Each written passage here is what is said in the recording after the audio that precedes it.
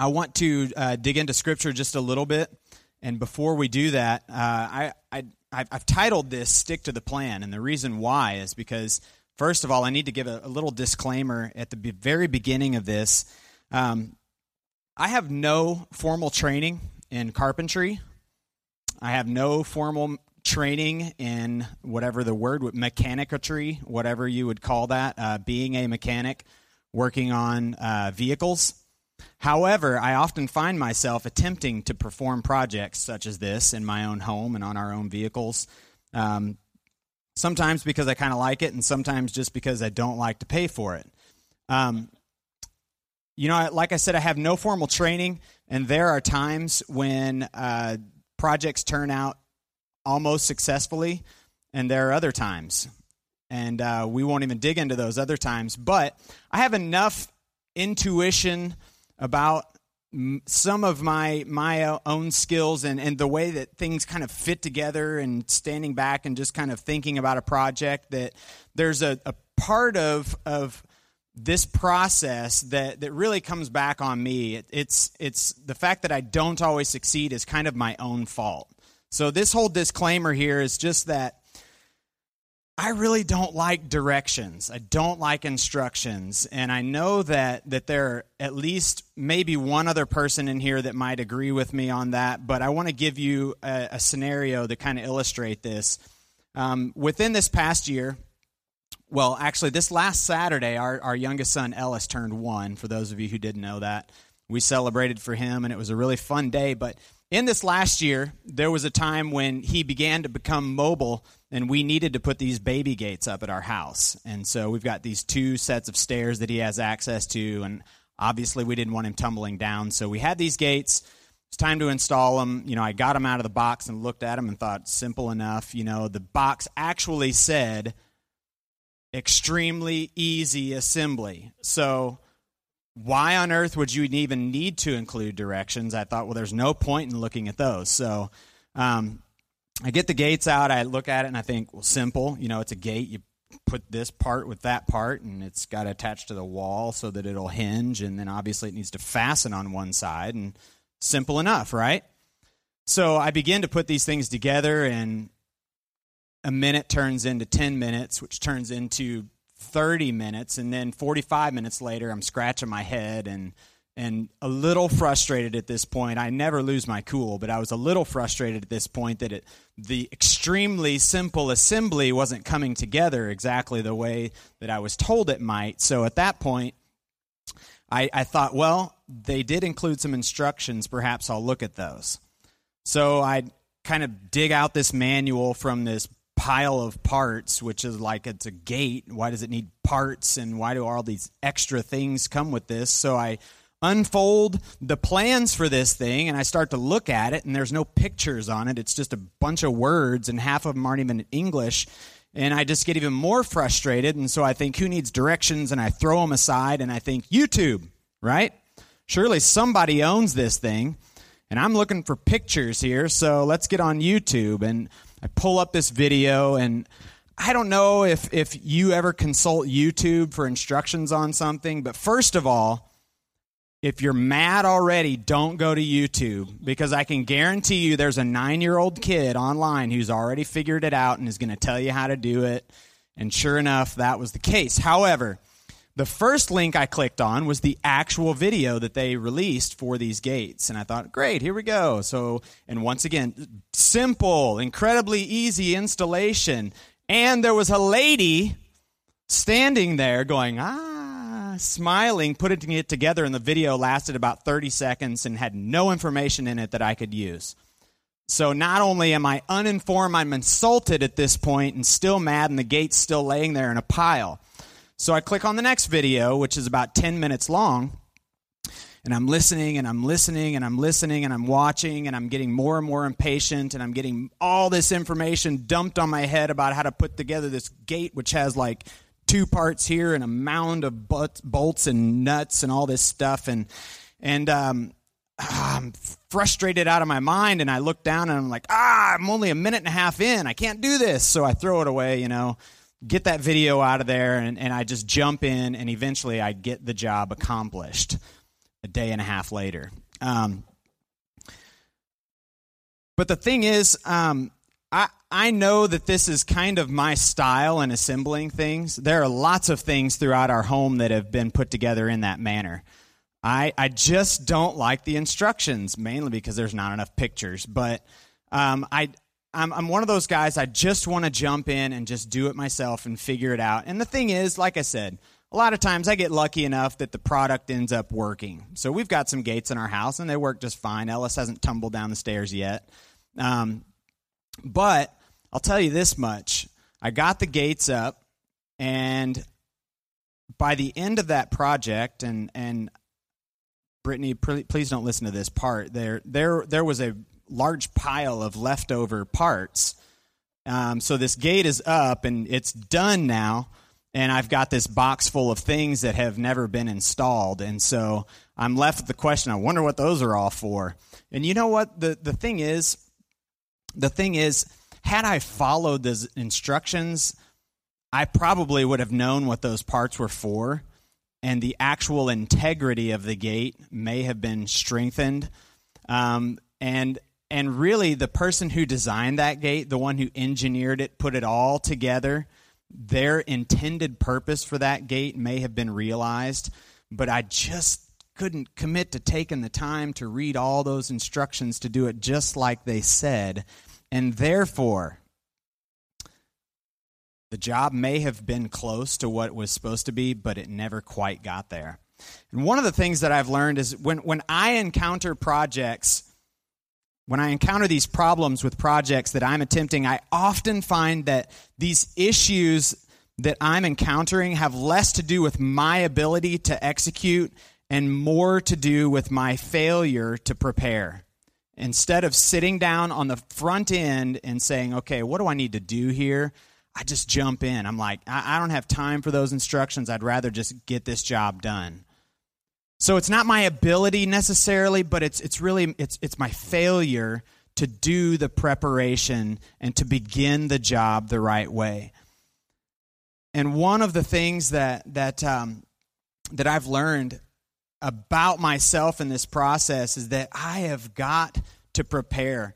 And you know what? It's not just little projects like this, but it's so many things within our life that we have got to take the time to be prepared. We've got to simply follow the instructions sometimes. And it counts in the little things, and it counts in the large things of life. And it typically ends up that the smaller the task, usually the smaller that the repercussion would be. But the same is true if you have a large event or a large task or a large something that God has called you to, that really the cost is equal to the size of the project as well. When we fail to prepare, those things tend to not turn out properly. And so tonight, as we talk about sticking to the plan, I usually like to divide my messages up like this. I talk about the what, the so what, and the now what. And for this particular message, the what tonight is simply this, that God cares about preparation. God cares about preparation.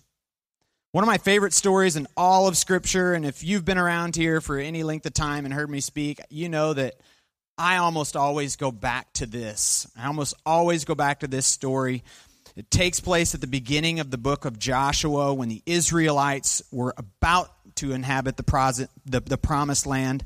They're standing there, shoulder to shoulder, literally on the banks of the Jordan River, and their feet they're getting wet, which was kind of serving as this physical reminder of their need for God's provision. And yet they're full of anticipation because they know, God, I need a miracle right now. That's where we find the Israelites at the beginning of the book of Joshua, waiting, hoping for the promised land. It's just across the way in sight. But really for all of us, before we can fully grasp the size of that moment and the depth of that anticipation, we've got to go back. We've got to go back and realize what was in God's plan. What was the purpose behind all of that time that took place before that moment? What led up to that? And you know, I just kind of wonder, even before we jump into that, though, have you ever been there? Have you been there before? Or are you there now where you're standing and you're waiting, your feet are wet, and you're constantly reminded that you're tired, you're out of options, there's nowhere to go, you can't go back, you really can't move side to side because you're boxed in, you're kind of out of options. It's either like, God, you've got to take me forward, or I'm just stuck. I really don't know where to go. That's where the Israelites stood on that day, right there on the banks of the Jordan. That's their predicament. Now, one of the things that we do often when we hear a message here in church, we listen and we'll pull out these important details, but I know that you're like me. You listen and you hear a great point and you're like, oh man, yeah, that's incredible. My next door neighbor really needed to hear that. I wish he was here today. Or, my uncle, he could really benefit from that. Or there's that cousin. Tonight, here's what I want you to do. I know that all those people need to hear this, but I want you, instead of thinking about all of this through those filters, I want you to just, if you will, please, allow yourself to listen to all of this through the filter that God is talking to me. God's talking to me tonight. God is speaking to me about His Word.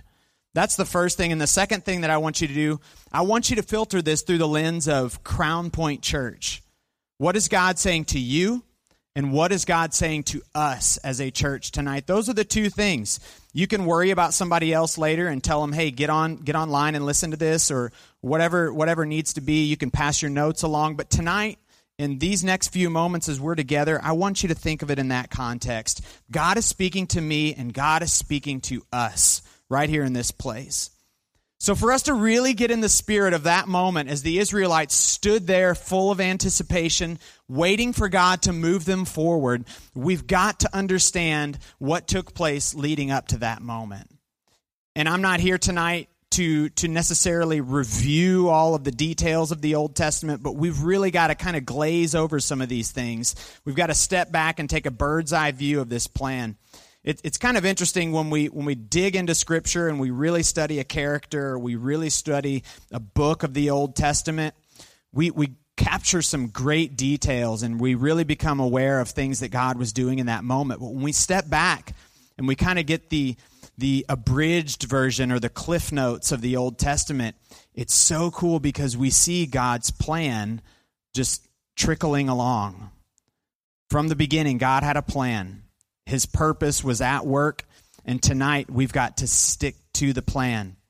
So I want to go back all the way to Abraham tonight. We're going to start with Abraham, and most of you know who Abraham was. Abraham received this promise from God. He said, you will be the father of many nations. I will give you all of this land, and your offspring will be as numerous as the stars. And Abraham, of course, said, but God, I don't have a single child. How can that be so? And then, of course, God makes him that promise, and he fulfills it. So Abraham and his wife, Sarai, who became Sarah, they're given a child, and his name was Isaac. That's right. So they're given this child, Isaac, and they loved him. He was so dear to them. And then God says, I want you, Abraham, to sacrifice your child to me. And Abraham, I'm sure, was completely distraught, and we've heard message after message about what he could have been thinking and all the events of that thing. But nonetheless, Abraham was faithful, and he moved forward with the plan. And he went on the mountaintop, and he said, God, I'm giving you my son, and I'm about to sacrifice him to you. And all of those details came together, and Abraham began to sacrifice. And the Lord said, no, don't touch that child. He said, I will provide the sacrifice. And God did. And in that moment, Isaac's life was spared. And because Isaac's life was spared, and because Abraham was obedient, then Isaac went on, and he had two sons, and their names were Jacob and Esau. Jacob was just a little bit ornery, if you haven't read that story too much. Do any of you have an ornery child tonight? Can anybody identify with that? You have an ornery child? Good. Some of you confess, my child is ornery. I want you to hang on to that detail because that orneriness is kind of a theme that kind of weaves its way through this story as well. So Isaac becomes the father of Jacob and Esau. Jacob's ornery, but nonetheless, in the midst of this, through an ornery act, he kind of receives his father's blessing, right? He becomes known as Israel later on. Israel, of course, become the Israelites, the nation of Israel. Jacob, or Israel, had how many sons? 12 sons, hence the 12 tribes of Israel. One of these sons was named Joseph, Abraham, Isaac, Jacob, Joseph, okay? We're moving right along. So Joseph was ornery, right? He was ornery. His brothers, they didn't like him because he was ornery to them. He was favored by his father, but he was an ornery child. And therefore, through all of this orneriness, he was sold into slavery. How many of you have an ornery child? How many of you are ornery? There we go. I was an ornery child. Okay? So we've got Joseph now, who was ornery once again, and as a result of that, by his brothers, was sold into slavery, winds up in Egypt. And I know we're skipping a lot of details, but we've got to kind of skip through all this just to really see how it fits together.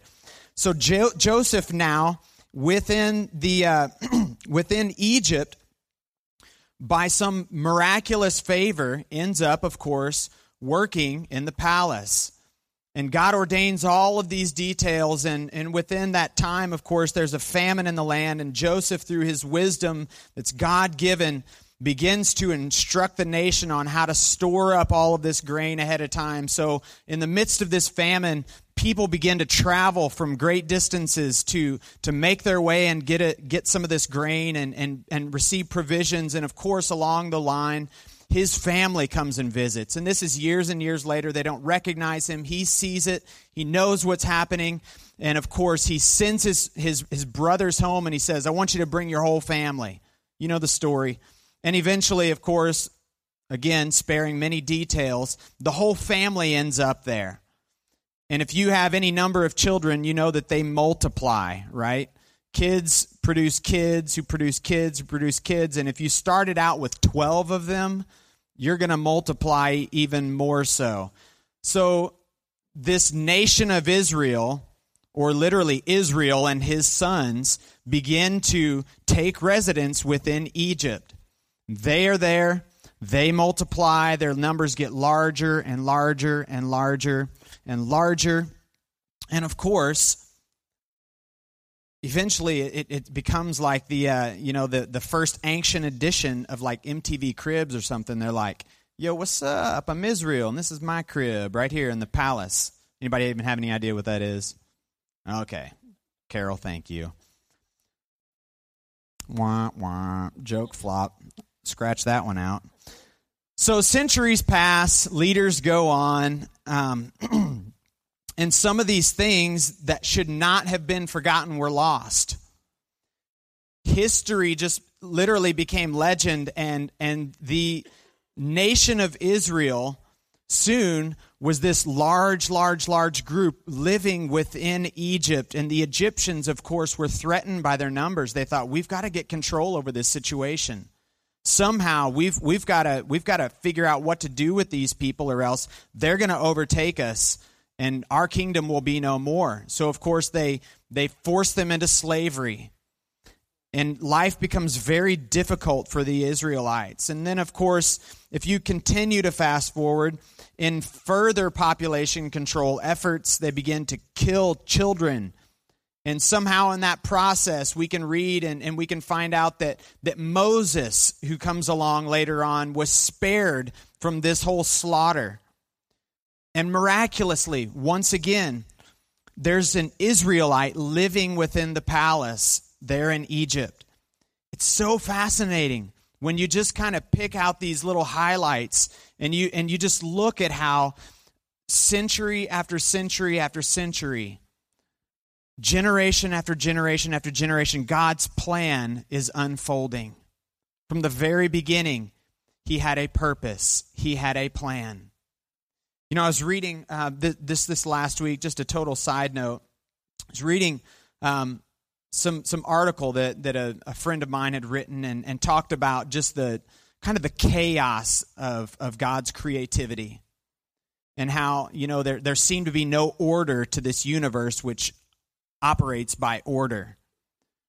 And I thought, oh, you're missing it. You're missing it.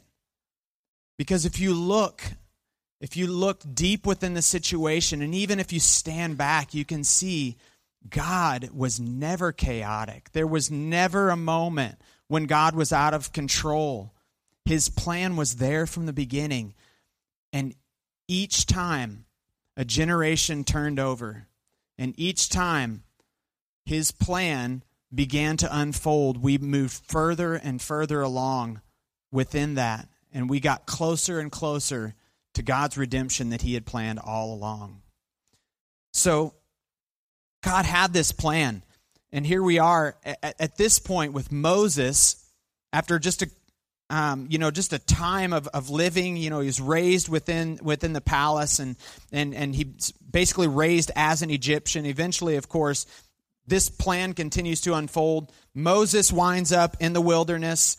He spends a few years there, and God works in his life to do lots and lots of things to kind of develop him into the person that he wants him to be.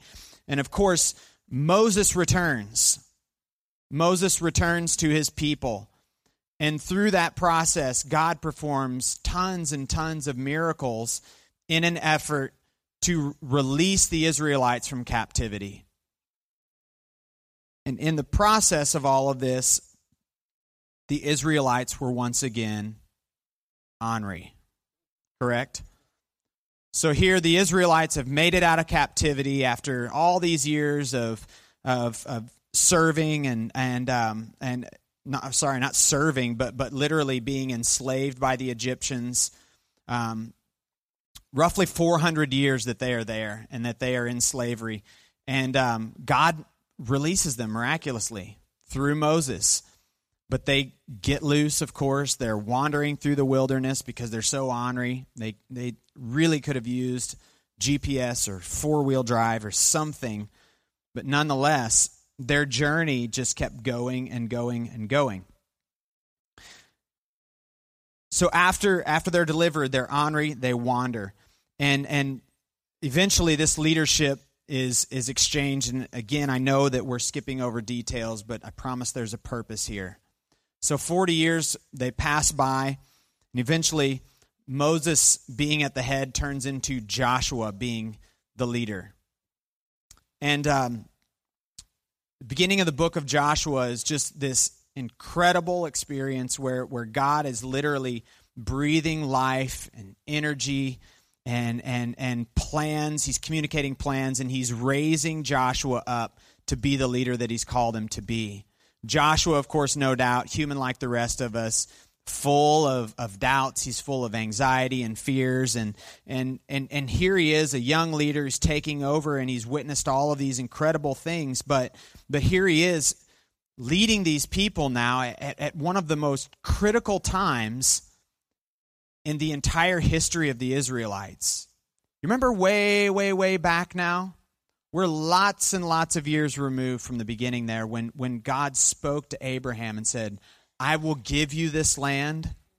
Here we are. Here we are now. All the way up to the point of Joshua. Here we are, the Israelites waiting to take hold of the promised land. And they stand there with wet feet, waiting to cross the Jordan and take hold of those promises. How many of you feel like that's kind of the phase that you're stuck in? You're in a holding pattern, not really sure what God has next for you, not really sure, if he'll really provide that miracle to take you to the next step, but you're pretty certain you're kind of stuck where you're at. There's really no backing up. You don't want to go backwards. You know where you've been. There's no point in going back there. You really can't get side to side. But you're waiting on that miracle from the Lord. You're waiting for God to speak and say, this is what's next for you. I would imagine that there are actually many people in the room tonight, whether you're there right now or not, you've been there or you'll be there at some point in your life. And God's words to Joshua, I think, are one of the most critical things that you and I can do in our lives as we seek to follow after the Lord and obtain the blessing that He has for our life. See, in that critical moment, as the Lord is unfolding these plans for Joshua, beginning of that book is so incredible because, again, God's plan is not just this overarching. He gets involved in the details. He gets involved in the steps. One at a time, He leads us along our path. And He tells Joshua, this is what you need to do. Just as I was with Moses, so I will be with you. Now this is what you're going to do.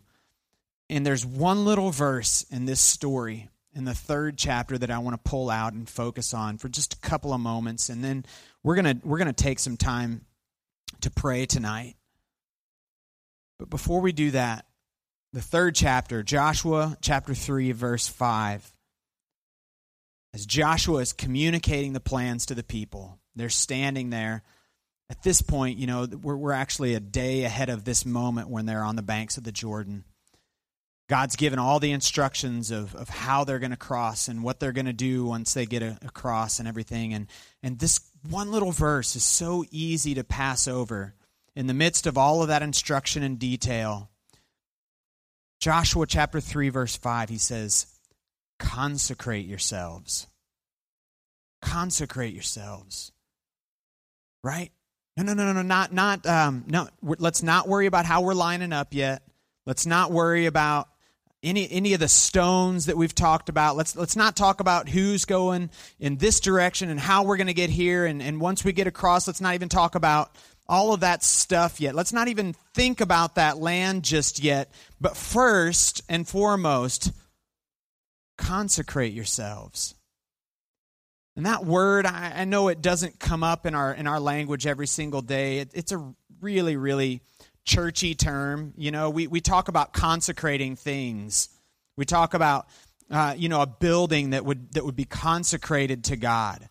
We talk about consecrating things really just within this context. But really what we're talking about, if you really dig into it, the definition of consecrate is literally just to set apart, to make holy for a divine purpose. Set apart. So Joshua is saying, hey, look, I know where you're at right now, and tomorrow is going to be an incredible day. Tomorrow is going to be amazing. Tomorrow is the stuff that we've talked about for a long time. Tomorrow is literally the dream that we've been waiting for, the thing that our ancestors talked about time and time and time again, the thing that you want most for your life right now. That's tomorrow, but today, consecrate yourselves. And he's saying, I want you to take your heart. I want you to take your plans. I want you to take everything before we make a single move. And I want you to set yourself apart. Set yourself apart for God. Take all of those things, the plans, the dreams, and set them apart. Make yourself available to be used by God. And when I look at that command right there, to consecrate yourselves, I really think of it in terms of this is part of God's plan. This is part of God's plan for our lives. That we would take time before we jump into the minutia of the steps that are laid out in front of us, before we grab the parts, to assemble this thing.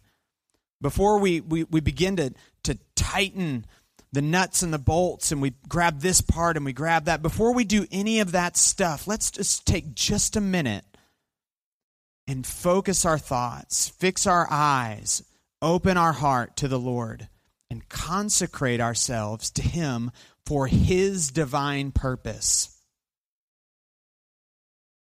Stick to the plan. Now's not the time to jump ship. I know Joshua was probably telling them, look, I know from where we are at right now, you can see the promised land. It's there. You can see it. You can hear the water moving, rushing along.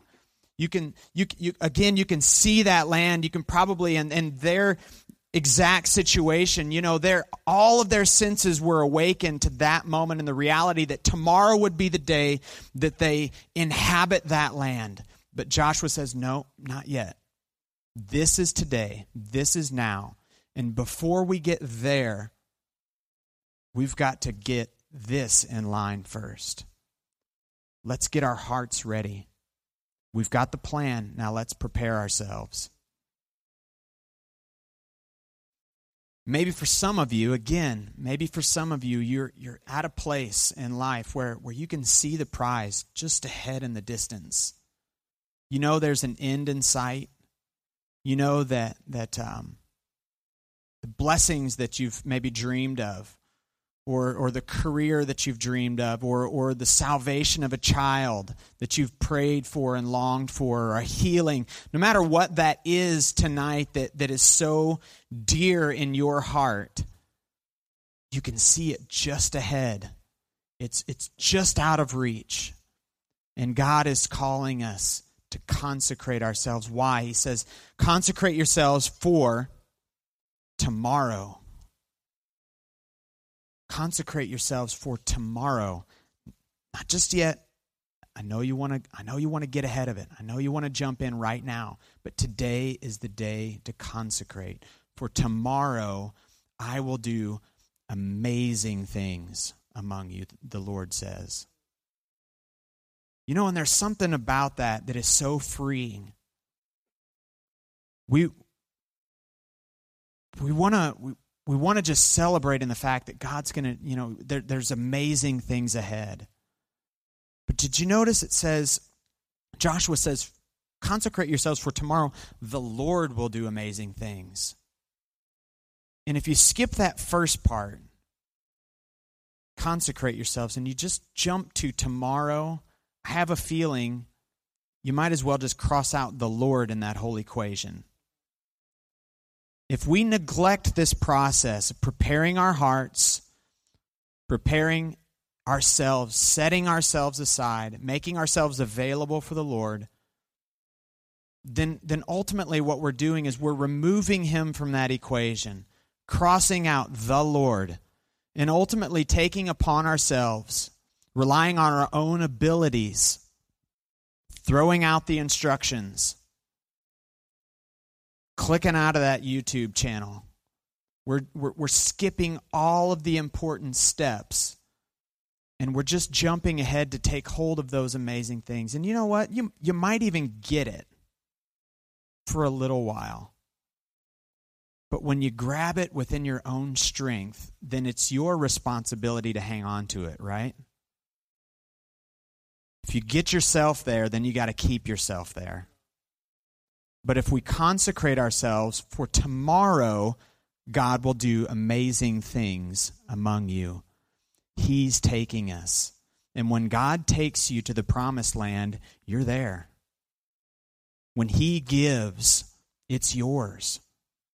When you take, it's yours to hold on to. But when God gives, when God delivers on a promise, when He says, I want to bless you, you are my child, I am rewarding you for your faithfulness, the gift is yours. Free to take, free to hold on to, free to enjoy.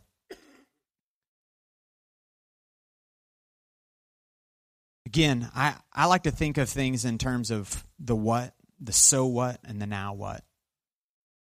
And the so what of all of this, of course, is just that God is asking you to prepare. God is asking you to prepare. And I still think back to that baby gate, and I think that may not have been a day and a half project had I just sat down and read the simple instructions, right? And I'm not completely dumb. I can be sometimes, but I'm not completely that way, and I actually learned from that scenario. I was frustrated enough that I thought, I'm not going to get in this predicament next time. So not long ago, Brittany and I needed to replace all the locks on our house. And we go to the store. We pick out all these locks. We've got several of these things in a box. We come home, and immediately I thought, well, I've got like an hour to get several of these locks on. I think it was, 4 outside locks and, 5, 6 indoor locks. And I thought, well, I can at least get the outdoor ones fixed for tonight. So right away I thought, I'm just going to jump in. It's a lock. I can take this one apart, see generally how it's in there, and just throw this back together. And so I sit down, of course, in my usual fashion, relying on my own ability, and very quickly realize I need to read the instructions. Long story short, that time I read the manual. I read the instructions. And guess what? We have locks on our home that work.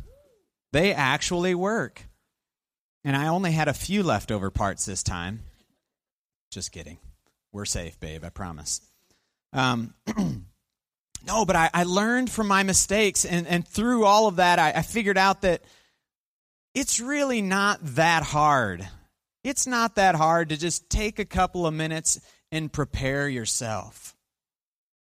And that's really what Scripture calls us to do time and time and time again. It's this idea that in order to really succeed in God's promises and in God's blessing, we need to take time, set some time aside to fix our eyes on Him and prepare ourselves for what He wants to do within our lives.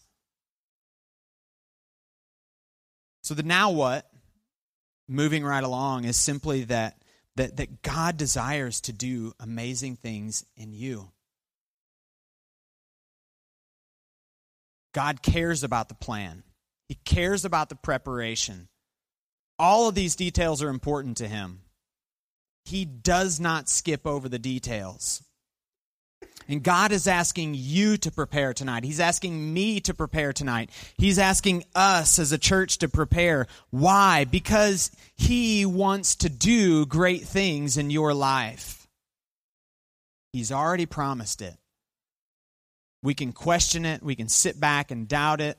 We can do all of those things, but the fact is, He's already told us this is true in His Word. And tonight, He's simply asking us, consecrate yourselves, for tomorrow I will do amazing things among you. So again, think about that moment as the Israelites stood there. Again, their feet are wet because they're literally on the banks of the Jordan, and they're packed in this area, and I imagine those people in the front, their toes and their feet are literally they're there in the water, and there's so many reminders of the fact that they need God's provision. There's the promise over there. But between the promise and them stands something that they cannot overcome on their own. They need God's provision. And tonight I wonder how many of you can see that promised land in the future, and between you and that promise, there's a Jordan River. It's kind of raging along in front of you, passing by and maybe even intimidating you from pursuing God anymore. Some of us are there tonight, waiting to take hold of the prize, but just literally waiting on God. So here's what I want us to do as we wrap up tonight. I think that our response to this can be really simple. And I think that it's already clearly spelled out for us. I want each of you tonight, including myself, to just take a few minutes, and we're literally just going to stay right where we're at. And I would ask you tonight to just, even if you want to turn around and kind of make an altar at your seat, or if you just want to bow your head, but I want us to be very intentional about the next couple of moments. We're not going to go anywhere just yet, but I'm done with the message portion of this, and we're going to move into a time of really responding and putting this to work within our hearts.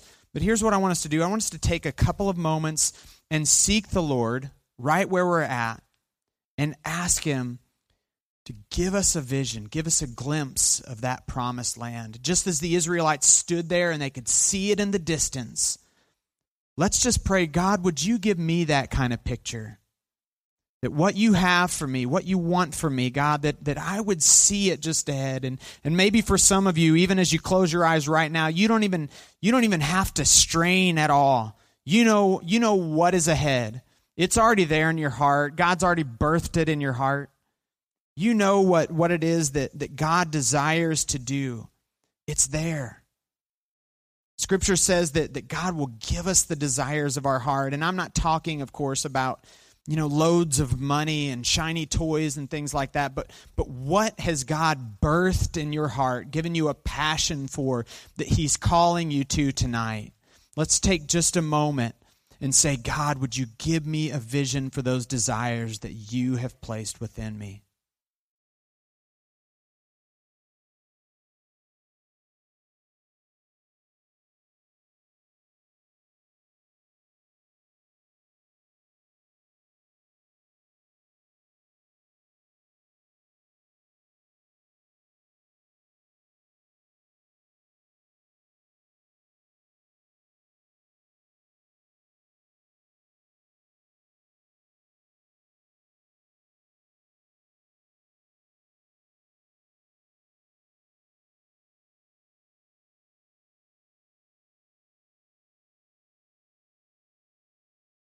If you'd keep your heads bowed tonight, I want to take this just another step further. If you remember, at the beginning, I asked you to listen through a couple of filters. I want us to think about what the Lord has for our lives.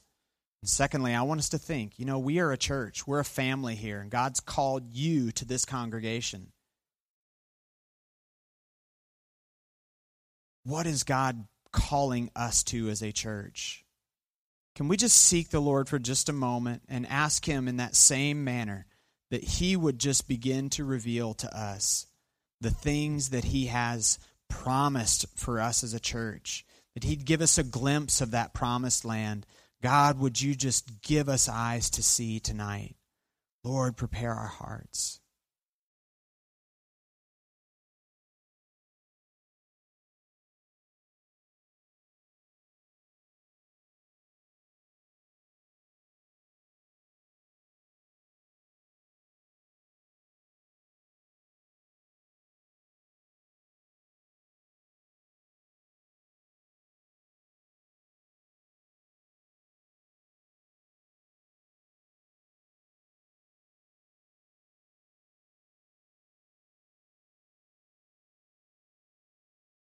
And hopefully there are things that are coming to mind, and let's just continue in this same attitude of prayer, just remaining kind of in this little altar area of all of our own. Hopefully now the promised land is beginning to kind of take form in your mind, and God's revealing things to you. Now that that's in sight, God is asking us to do this, to consecrate ourselves. For tomorrow, the Lord will do amazing things. So let's just take a couple of minutes and say, God, we can see that promised land. I see it for me and for my family. I see it for this church and for my church family. God, I know that you've got plans for me. I know that you desire to do great things in me and through me. And Lord, I just want to take this moment before I take another step on this journey. Before I jump into the project in my own ability, Lord, I want to prepare myself to be a part of your plan and what you're doing. Lord, I want you to shape my heart. I want you to mold me. I want you to plant the desires in my heart. God, may you remove anything